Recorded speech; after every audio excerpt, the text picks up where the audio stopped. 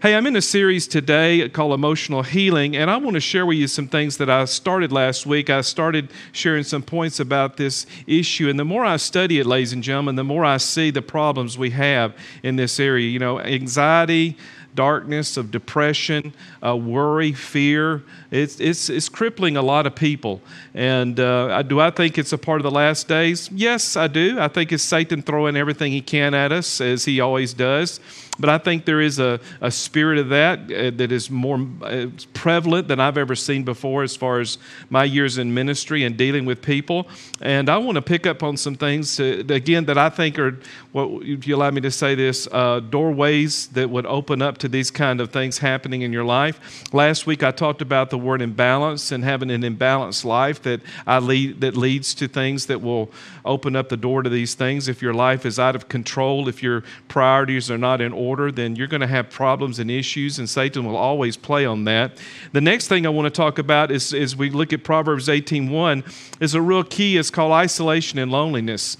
Back in the pandemic days when people were truly isolated because of the pandemic, we had some issues here with this, and Proverbs 18:1 addresses it. Of course, we were sort of forced at that time to separate, but sometimes people separate without being forced to, and they separate dealing with depression and anxiety, and they shouldn't.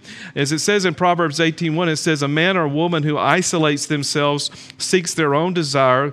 They rage against all wise judgment." So notice what it says. It says, "A person that isolates themselves seeks their own desire." Of course, I like to say it like this: a person that isolates themselves also opens the door to self-pity.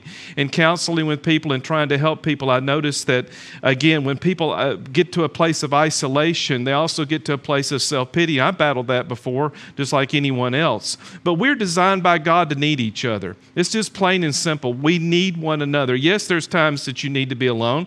We all need those times. I understand that there's a recharging of the soul. But if you really want true emotional healing and health, you can't isolate yourself. Isolation brings destruction. As a matter of fact, in Hebrews chapter 10, Hebrews 10:24, listen to this. Very familiar passage of Scripture as far as church attendance, but I like to say it like this. It says in Hebrews 10:24, it says, "Let us consider one another." Most people read verse 25. But then go back to 24, it says, "Let us consider one another in order to stir up love and good works." What does it mean by consider one another? It means give one another place, to look to one another, and to do this in love. And as it says, unto good works, that's when we're coming together in verse number 25. It says, "Not forsaking the assembling of ourselves together as the manner of some." So some people do that. Some people isolate themselves. Some people, don't go to church or get in an environment like this or in a small group. And when they do that, they're opening the door for Satan to play with their mind and play with their emotions. And again, isolation and self-pity and the internet itself are, a tool to bring you into a place of darkness and depression. What do you mean by the internet, Pastor Brian? Well, I mean, social media is a great thing. It has its blessings, but it also can lead to a lot of other things that, there's nothing like a conversation between one person and the other, okay? There's nothing like being in the presence of someone. I love Sheila, but, I mean, it would be a really healthy relationship if we were never see one another physically. We just texted each other, okay? FaceTime one another. I mean, it's all right, I guess, and understand when those situations are like that. But God didn't design, in my opinion, or give the creation of the phones that we have so that we would separate ourselves. Actually, I think it's to bring us together. And that's just my opinion. But again, I believe that we're designed by God to be with each other. The number 3, isolation is one of them. Number 3 is comparing ourselves with others. Theodore Roosevelt said this: "Comparing is the thief of joy." And so when you look at someone else's life and you say, well, my life is this or that, their life's this or that. Listen, you can't compare yourself with others. God has a purpose for every person, and every person's unique. Not every person's Brian Jacobs, and not every person's you. You're designed by God to be specifically you. And the way He made you is uniquely you. And when you compare yourself to another person, as we look in Galatians 6:4-5, you're actually robbing yourself. If they'll put that verse of scripture up, thank you for doing that. And again, I love that quote by Theodore Roosevelt.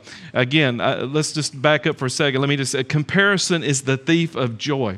Powerful. When you compare yourself, you're robbing yourself of joy. Because you say, well, Pastor Brian, what do you mean by comparing himself? Comparing the fact that, you think that if I had this, or if I were like this, or in this situation, I would be happier. You are happiest when you are you. Amen? Notice what it says in this verse of scripture here in Galatians chapter 6, verses 4-5. This is the Passion Translation. It says, let everyone be devoted to fulfill the work God has given them. Notice that God gave you a specific thing to do with excellence. And then it says, with joy and doing what's right and being themselves. Everybody say being themselves. And not being affirmed by others. Listen, it's important to be affirmed by others. I understand that. I'm accountable to others. I have people in my life that speak into my life regularly. Of course, Pastor Krause was one of them, and now he's in heaven. But again, him and many, many others, and I have another pastor friend that's doing that in the place of Pastor Krause. My point is that being affirmed by others is important, ladies and gentlemen, but you being you is more important to God. When you are, when you find who you are and your own personal identity and don't compare yourself to others, then you get to a place of joy and peace. As a minister, many times in the ministry, this is often the confrontation, or not the confrontation, but how we deal with one another. It's always comparing one another. How large is your church? How large is this? Is your ministry growing? How many people are attending? How many people are giving? Et cetera, et cetera. And by the way, numbers are important. God created the book of Numbers. I'm not belittling numbers, but again, comparing yourself in the realm of ministry sometimes is so discouraging, because success is based upon physical numbers, not necessarily spiritual things, in my opinion, in some cases. But a healthy church to me is a better church than a growing church that has a whole bunch of numbers. I traveled for 6 years before I founded this church, and this month will be 18 years. And one of the things that were a real issue with me was I was in big churches, some of them in big denominations, but there was so much strife and so much contention and so much politics going on that even though they had numbers, they had income, they had this, that, and the other, but the staff was in strife. The pastor was in strife with the board. There were key people in the church family that were big, what they call big donors, and they were fighting against this and fighting against that. Many of the times I was brought in to do church growth evangelism, but ended up being a referee between the staff and the elders or the trustees or the board of directors or whatever you called it, because there was so much unhealthiness. And again, pastors and denominations, it just is amazing right now. The average stay in the Southern Baptist Convention of a pastor is 5 years. 5 years. I've been at Metroplex Family Church. Of course, I founded it 18 years ago, and I'm not going anywhere. I'm just saying this, and it amazes me, that God would call a man, but he was only be there for 5 years. It doesn't make sense. All right, God's called me to be here, but then he's leaving in 5 years. And so that thief that Satan uses, and that comparing ourselves and competing against ourselves. I was in a pastor's luncheon recently, and a pastor of a larger church here, and he's such a nice guy. It's actually Pastor Ronnie Mary at First Baptist Church here, just a precious man, community guy. And we were talking about some stuff, and I just looked at him. I said, Pastor Ronnie, I said, we as a group of ministers, we're meaning that we're not here to compete. We're here to complete each other. And it just I could tell it was set back. He said, Brian, if everybody had the attitude you have, we'd build this city and build this churches of all of our churches and reach Burleson in a greater way than we ever have before, because that's the way the mindset we should have. As a matter of fact, I thank God for Pastor Ronnie Mary out of First Baptist Church. I mean, there are things they've offered and things they are willing to give to us, supportive of us. You said, well, hey, we have different beliefs and all that. Well, so what? Everybody's got different beliefs, But I love what Dr. Billy Graham used to teach me and teach us as his team. Hey, we can all believe on one thing, and that's Jesus Christ is Lord. And that's the foundation. Then we can start from there, and then we can work out the doctrinal differences later, especially when we get to heaven. But comparing ourselves will bring you into a place of anxiety. Number 4, here's a key one. Number 4, and that is negative self-talk. Everybody say negative self-talk. All right, turn to Psalm 42, look at Psalm 42 verse 5. This is in the Passion Translation again. Forgive me as we're looking at some different versions. But again, as we're going to listen to this, 95% of your emotions are determined by the way you talk to yourself. This is a quote by Brian Tracy. So before I read this verse of scripture, isn't that interesting? 95% of your emotions are determined by the way you talk to who? Yourself. Now let's just pause for a minute. What are you saying to you? Think about it. What are you saying to you when nobody's around? How are you talking? I know you talk to yourself. Don't even go there. I know you're talking to yourself, okay? We all do it. We're all guilty. This is a part of life, okay? You talk to yourself, but are you talking positive? Are you talking negative? Did you look in the mirror this morning and go, oh my God? Or did you look in the mirror this morning and said, oh my God, look at me, how handsome or whatever. You said, Pastor Brian, you're really pushing for something. Hey, listen, the Bible says not be moved by what you see.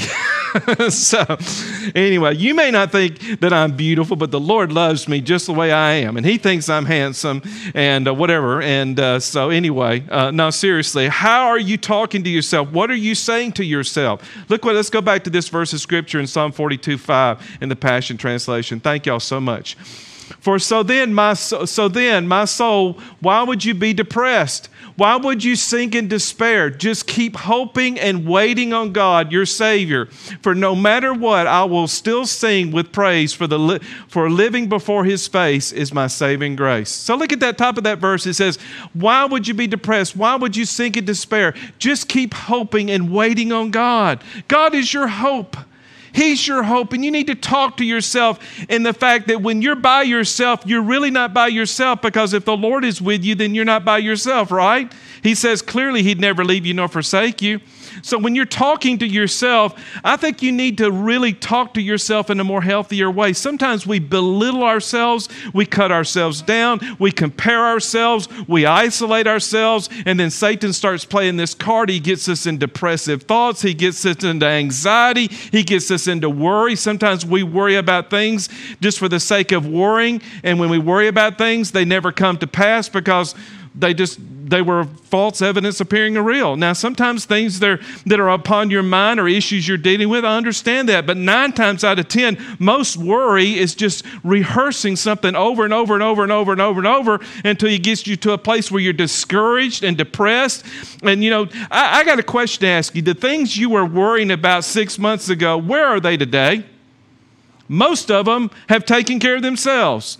Did your worrying add anything to the betterment of your life? Well, Pastor Brian, it was on my mind. Well, yeah, I understand that. But why are you letting your soul be depressed and despair in the fact that when God is for you, what can dare stand against you to destroy you? If God is for you now, if he's not for you, then, man, we don't have any hope at all. But in his saving grace, we have a lot of hope, ladies and gentlemen. And to me, a lot of people talk to themselves, belittle themselves, and cut themselves down, and their words privately are hurting themselves. I'm not talking about when somebody pulls out in front of you and you get mad, and say things you shouldn't say. Okay, those are negative words, and you shouldn't do that, okay? All right? You say, Pastor Brian, that's hard to do on I-35 and I-20. I understand that, but at the same time, I'm just learning to practice, God bless you. God bless you. If you want to come by me at 80, 90 miles an hour, God bless you. May the Fort Worth Police Department get to you very, very soon in the name of Jesus. Love you, want to be you. See you, wouldn't want to be you. If people are going to act that way, okay? And man, people get ticked off and set. Some people are on edge these days. Have you noticed it? You look at I was at Chick-fil-A the other day, and my son works there, so I'm defensive of Chick-fil-A, I guess, and, they better not do this to him, but man, they were so impatient. Well, they did do this to him, but I wasn't there. If I'd have been there, I'd have got Josh and Curtis and Dave, and we'd have gone up there and done our own personal visitation. But seriously, they were coming in there, and they were demanding that the fries be at a certain the waffle fries be at a certain way. And so Samuel gives them one order. He gives them another order. And then they come back for the third order. Then the manager gives it to them. And finally they're satisfied. But to put a big deal about these fries and to act that way and treat my 15-year-old like that, Hey, grow up and, let's have a better life than that. But, I told Samuel, I said, listen, son. I said, here's the deal. You're in a public business. People are going to wear their emotions on their sleeve. There are two kinds of people in the world, those that are born again and those that are not. What do? You do it with a smile. The customer is right. You give it your best, and you give it to the Lord, and God will defend you. And in that day, it wasn't Samuel's actions, but the attitude of the manager that handled that situation. And I think, ladies and gentlemen, we have to come to that place then. We need to self-talk about ourselves because we know that people are not doing it, but we need to do it as believers. So look what it says here in Philippians chapter 4, verses 8 and 9. This is the Amplified Classic Edition, so watch this. It says, for the rest, brethren, whatever is true, what is worthy of reverence, what is honorable, what is seemly, what is just, what is pure, what is lovely, what is lovable, what is gracious and whatever is kind, winsome, and gracious. If there be any virtue, if there be any excellence, if there be anything worthy of praise, watch this. Think on, weigh on, and take account of these things. Look at the last part of this verse. Let's say it together. Fix your mind on them. One more time. There you go. Fix your mind on what's good, what's true, what's lovely. You say, Pastor Brian, that's hard to do. It is hard to do when people are coming at you with such negativity. That's why you need to really balance what you hear and how you hear things. I mean, it's okay to listen to the news. It's okay to follow the news cycle, but there comes a place where, you just had to step back and, am I going to let my mind fix on this situation and all that's going on, or am I going to fix my mind on the Lord and Him being my source in this situation? And I'm going to talk to myself in a healthier way. I'm not going to be moved by what I see. I'm going to be moved by what I believe. Because listen, if you continue to fix your mind on things that are not of the Word of God, of things that are contrary to the Word of God, it will depress you. It will bring you down. Light an example, light in a situation and bringing darkness out of this situation. And environment is everything. If you put yourself in a dark place, if you put yourself surrounded by dark music, I'll never forget growing up in the 80s, I was on tour with this one band, and our buses were we were at two different venues together. Here I am playing with the country rock industry, okay? So I'm in the, that kind of genre. Anyway, and right next door to us was Iron Maiden. If you don't even raise your hands if you ever heard them. Anyway, Iron Maiden was next door.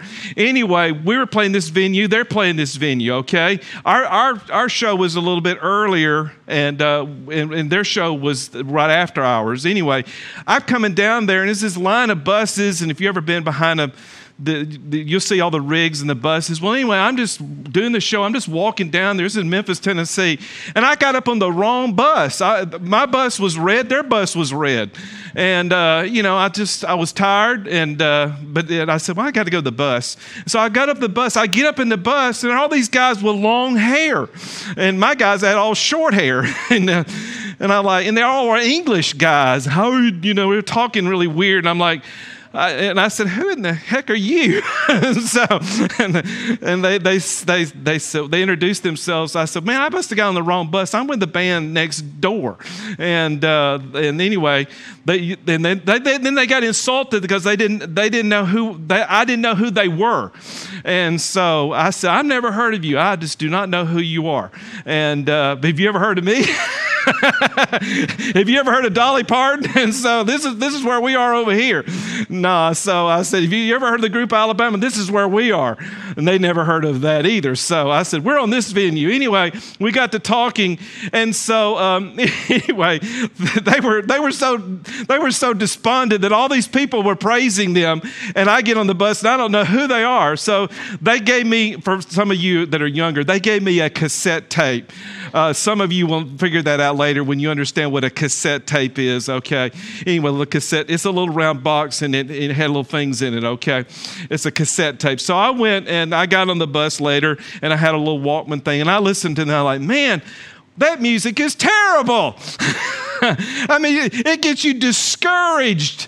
It gets you depressed listening to it. And anyway, my point of that is music's powerful. I never forget listening to their music thinking, man, they're terrible. And then I got to seeing that they were really famous. As a matter of fact, our show was only 5,000. Their show was 20,000 people over here.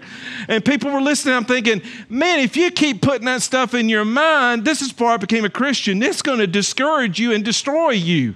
Because it just didn't have any hope to it.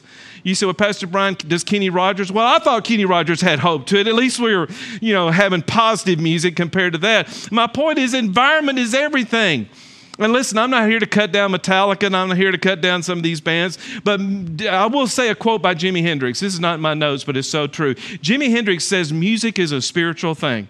And so my point with this is you are what you listen to. It sets the mood. By the way, that's one of the things when I quit writing, even though I've written some songs recently, when I stopped writing, we used to go in the studio and for country rock, we would get the most discouraging, most despondent environment we could create, okay? And so we would get in the mood to write depressing songs, okay? Because that's what made money. And I'm telling you what, music is powerful, and all these things coming at you, what you watch on TV.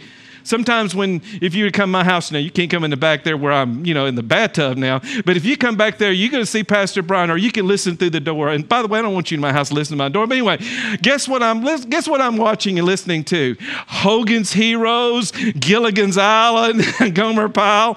Listen, if we are not laughing at some things, we're way too serious.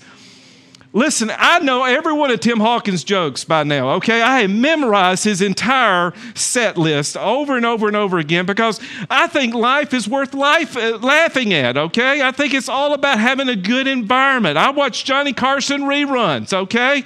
I think we need to have a healthy perspective on these things because, listen, if you're not processing life with peace and fixing your mind on something good, Satan's going to come in and he's going to slowly and subtly keep your mind into a place of depression and darkness, and it will really begin to affect you over time.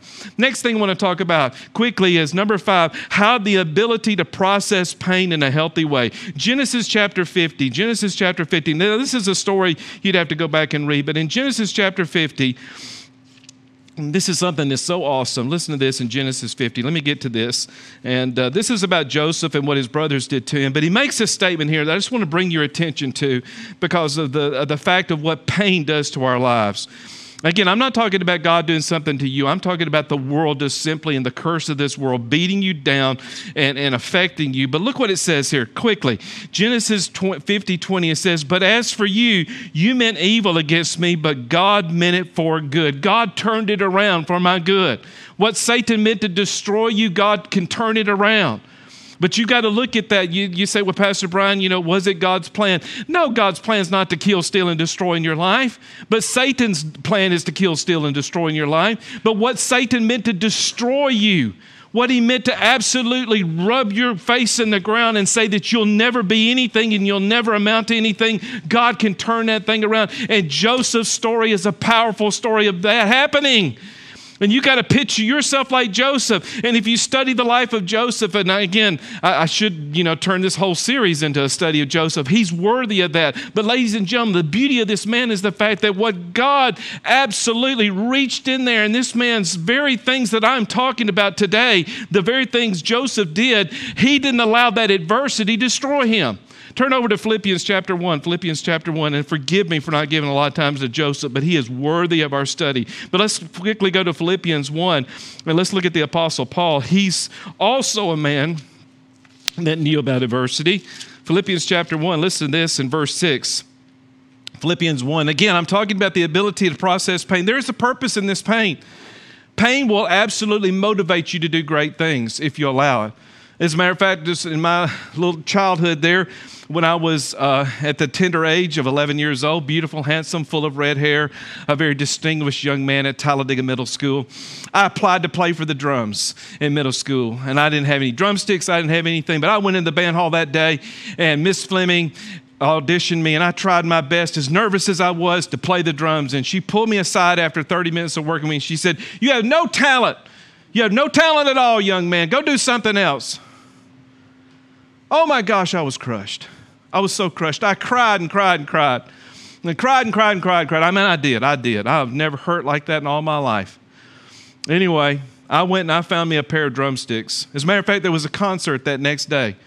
And this band came into our high school and played in an assembly. And anyway, the drummer, I actually got a pair of his sticks. Anyway, and I went home and I started practicing. And I practiced and I practiced and I practiced and I practiced and I worked at it and I worked at it. And then I became the most talented, voted the most talented person in my high school. And then when I was a senior, I was playing professionally. Well, I'll never forget, I found Miss Fleming my senior year. I found her and I went to her and she didn't remember who I was. But I went into her office there. I said, Miss Fleming, this is what you did to me. I said, but it turned around to be a motivation, and here I am today playing the drums. And she apologized. She actually apologized. And she said, well, I just didn't see anything that day, I guess. I said, well, I saw something. I said, you know what? You can't determine and judge someone by looking at something at that moment. You got to look at someone's heart and attitude. I said, I wanted to help, and you didn't help me. But so others did. And God turned it around. And I love this instrument. I played it yesterday for nearly an hour, these drums. They're just relaxing to me. I enjoy making music, and I'm very thankful for them. I'm telling you, God has a way of turning around. Look what the Apostle Paul says in chapter 1, verse 12, talking about being in prison, all the adversity he was facing. Maybe you can relate to this. He said, but I want you to know, brethren, that the things which have happened to me have actually turned out for the furtherance of the gospel. Isn't that awesome? The things that have happened to me have actually turned out for the furtherance of the gospel. And of course, again, verse 6 of Philippians 1, being confident of this very thing, that he who began a good work in me will complete it. Everybody say complete it. He'll complete it. But he'll complete it because you're not going to isolate yourself. You're going to talk to yourself in a better way. You're going to process adversity in a better way. When pain and pressure come, you're not going to succumb to it and say, well, I guess God's teaching me something. God will use that. Of course he will. He will use that adversity to bring victory, but he's not trying to punish you to make you, better because you did something wrong. God is for you. He's not against you. If the Bible says clearly, if a person falls, what they will do not. What's the next thing they'll do? They'll get up. What's the most natural thing to do when you fall? Is to get back up. And with the Lord, I love this promise. It says, he who began a good work in me will complete it. That's why the apostle said, he said in verse 12, even though I may be in prison, all this adversity is coming against me, I know that God is going to turn this around. And look what happens. We have the New Testament and this man writing a majority of it, all because of the way he processed and handled the depression, the darkness. He was in prison. And by the way, let's remember something. The prison then that he was in is not like the prisons we have today. It was a far worse situation, a far more negative situation. But God turned it around. And look what happened today, that we are benefiting from this man's attitude. And he could have been depressed. He could have been in darkness. He could have succumbed to it and given up. And God would have raised somebody else. Instead of having the Apostle Paul write half the New Testament, we'd have had somebody else write it. But this man determined in himself that God was able to bring him from darkness to light, from oppression to victory, and from a sense of despair to peace. And God can do the same thing for you and I. Number 6, as I close with this, again, in the process of pain, these are just things we need to look at. Number 6 is probably the most simple of the things I've talked about, but it's also the most misunderstood thing about anxiety, depression, and worry, and fear, and these things that knock on the soul of our mind, and that is understanding the battlefield. Everybody say battlefield. The battlefield of the mind, anxiety, depression, worry. These are spiritual battles, not physical battles necessarily. Even though physical manifestations may happen, your body may respond in certain ways physically to this mental warfare going on. But this is a spiritual situation. And we win using spiritual weapons. We don't necessarily win by using medication. And I'm not here to talk about or any way against medication, especially with a doctor consent that you're working with. That's between you and your doctor. Here I am here to point out, though, that if you understand that it's a spiritual battle and fighting it with spiritual weapons, there's no side effects with spiritual weapons. Let's look at 1 Peter chapter 5, verse 6 in the Amplified. If you'll look at that in the Amplified Classic, then I'm going to go to Ephesians 6:10 and we'll take it from there. Notice what it says here. Therefore, humble yourselves, demote, lower yourselves in your own estimation. Watch this. Under what? The hand of God. Let's say it under what? The hand of God, that he would exalt you in due time over this situation. He'll give you the betterment, the victory over it. Notice what it says in verse 7. Casting, let's read this together. Casting the whole of your care, all together, one more time. Casting the whole of your care, all your anxieties, all your worries, all your concerns, once and for all on him. For what? He cares for you affectionately and cares about you watchfully. Isn't that good news, ladies and gentlemen? Isn't that peaceful? One more time, casting the whole of your care, all these anxieties, all these worries, all these concerns once and for all on him, for he cares for you affectionately and cares about you watchfully. However, once you cast it over on him, if you get it back, he is not going to take it back if you keep pulling it back. Notice that. If you give it to God, like you're going to give it to God here in just a minute, because we're going to pray as we close this service, but then all of a sudden you take it back with your words, or you get on the phone, or you send a text, or you post something on Facebook, and you keep rolling that care over in your mind. You keep worrying about that care. You say, Pastor Brian is staring me in the face. What do I do with the care?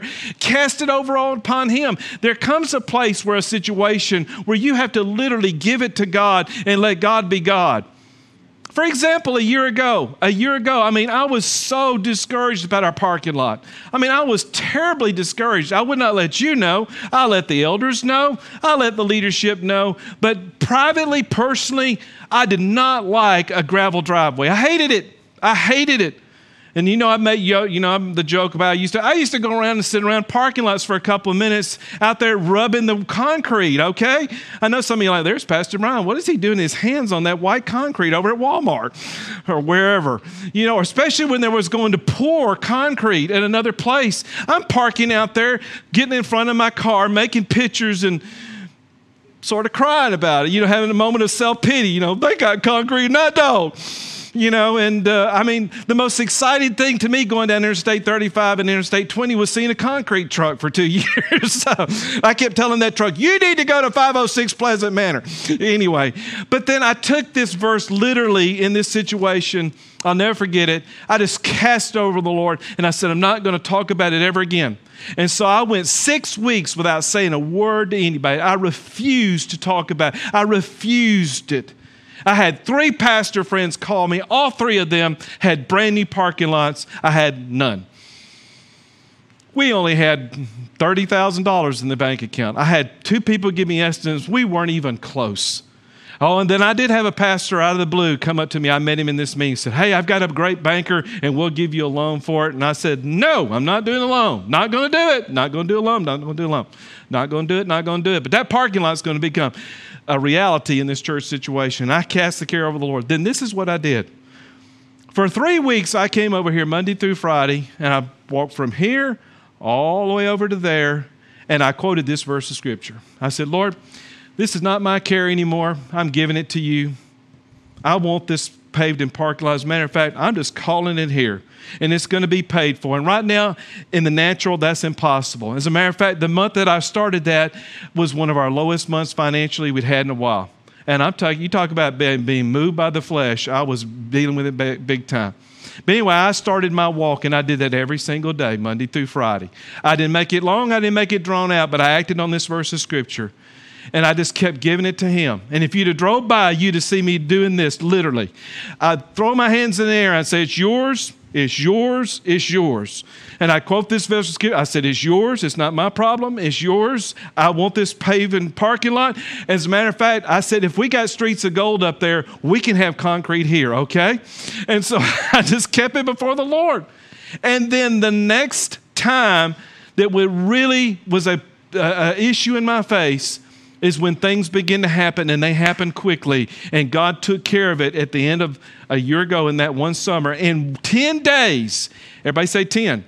In 10 days, he brought the entire amount. In 10 days, it was paid for. In 10 days, we saw the whole thing turn around. And I'm telling you what, God is faithful. When you trust him and when you take the battlefield of the mind and put it in the proper perspective and give it to the Lord. When you give it to the Lord, and you say that's concrete, Pastor Brian, it could be anything in your life. It may not be concrete in your situation, but still, it's important to you, it's important to me.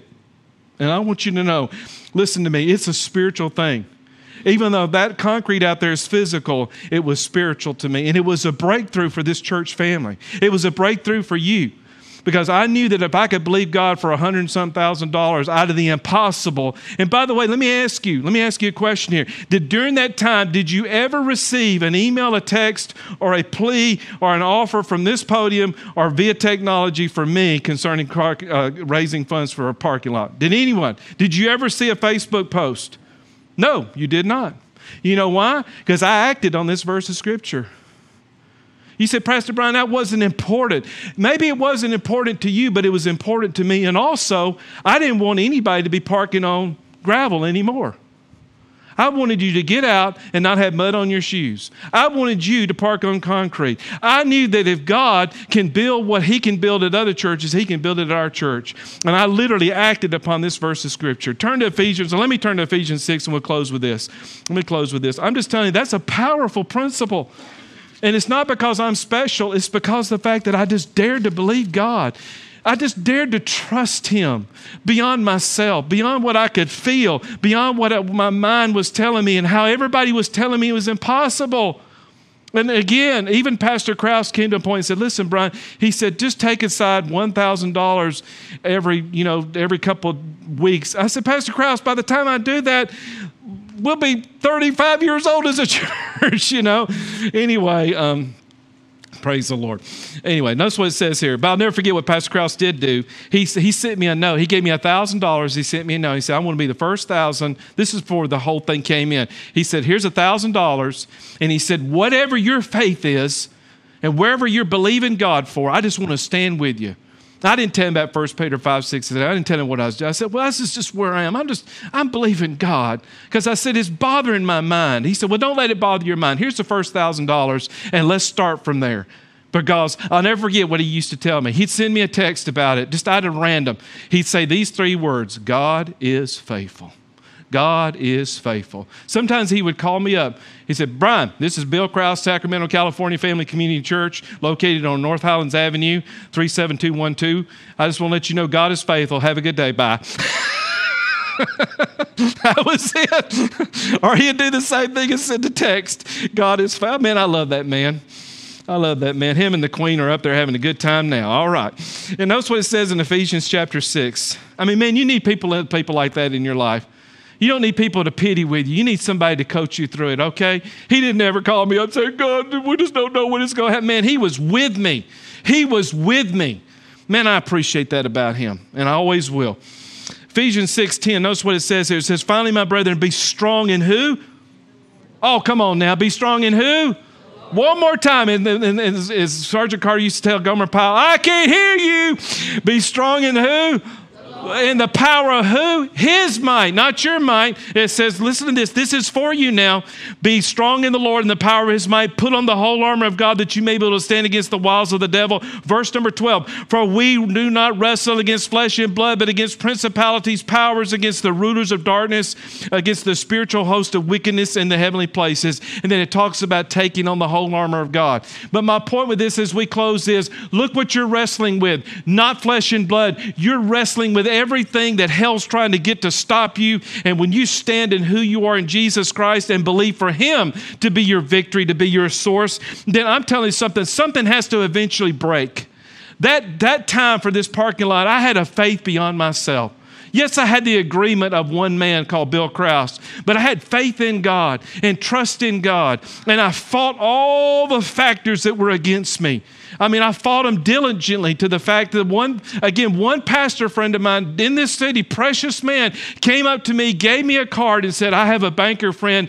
I have a man that works for a concrete company. You get the loan and everything will be all right. You'll have it paid for in about 10 years. And I said, no, I'm not doing that. It goes against everything in my conviction in my heart. So, plus, I promised my own pastor, Harold Nichols, I'd never do that. I can't do that. I'll be happy and content by the fact of just trusting Him. And I knew that it was a spiritual thing, but it did something in me. and it did something in my life. And I'm telling you what, believing God is something never to be ashamed of. Father, in the name of Jesus, we thank you so much for giving us the capacity to believe beyond ourselves. So whatever we're facing today, we refuse to let darkness, depression, anxiety, fear, and worry, and the spirit that says you can't, the spirit that says it won't happen, the spirit that's oppressive and tries to rob us of the peace and joy of being your child. I just thank you in the name of Jesus that in your name and in your power, we are stronger than these things that come against us, this darkness and depressiveness in the name of Jesus. Let's all say this together out loud and with confidence in our Lord. Say, in Jesus' name, my mind, my emotions belong to the Lord. I give them to him. I cast down everything that's negative, oppressive, and fear-filled. I refuse to talk to myself in a negative way. I say to pain, it will be victory in Jesus' name. And what I don't understand, by the wisdom of God, I will understand. Thank you, Lord Jesus. By the power of the Holy Spirit, you are my victory in my mind and in my body. In Jesus' name, amen. Father, I just pray over every person, those that are watching right now. Again, I thank you so much for your peace, your presence, your power, and your provision. I thank you also for giving us victory and the strength in the inside, to be stronger inside, to say no to the things that are outside us. Lord, we want to thank you. There's no spirit, there's no demonic influence that's greater than the Spirit of the living God. The same Spirit that raised Jesus from the dead, it quickens us. And I pray that quickening power to every person in this auditorium, to those watching. I thank you, Lord Jesus, that you're our victory, that by your divine plan, we are destined to be the people you've called us to be, because you gave the price, and we refuse anything that's not of you in our lives. In Jesus' mighty name, amen.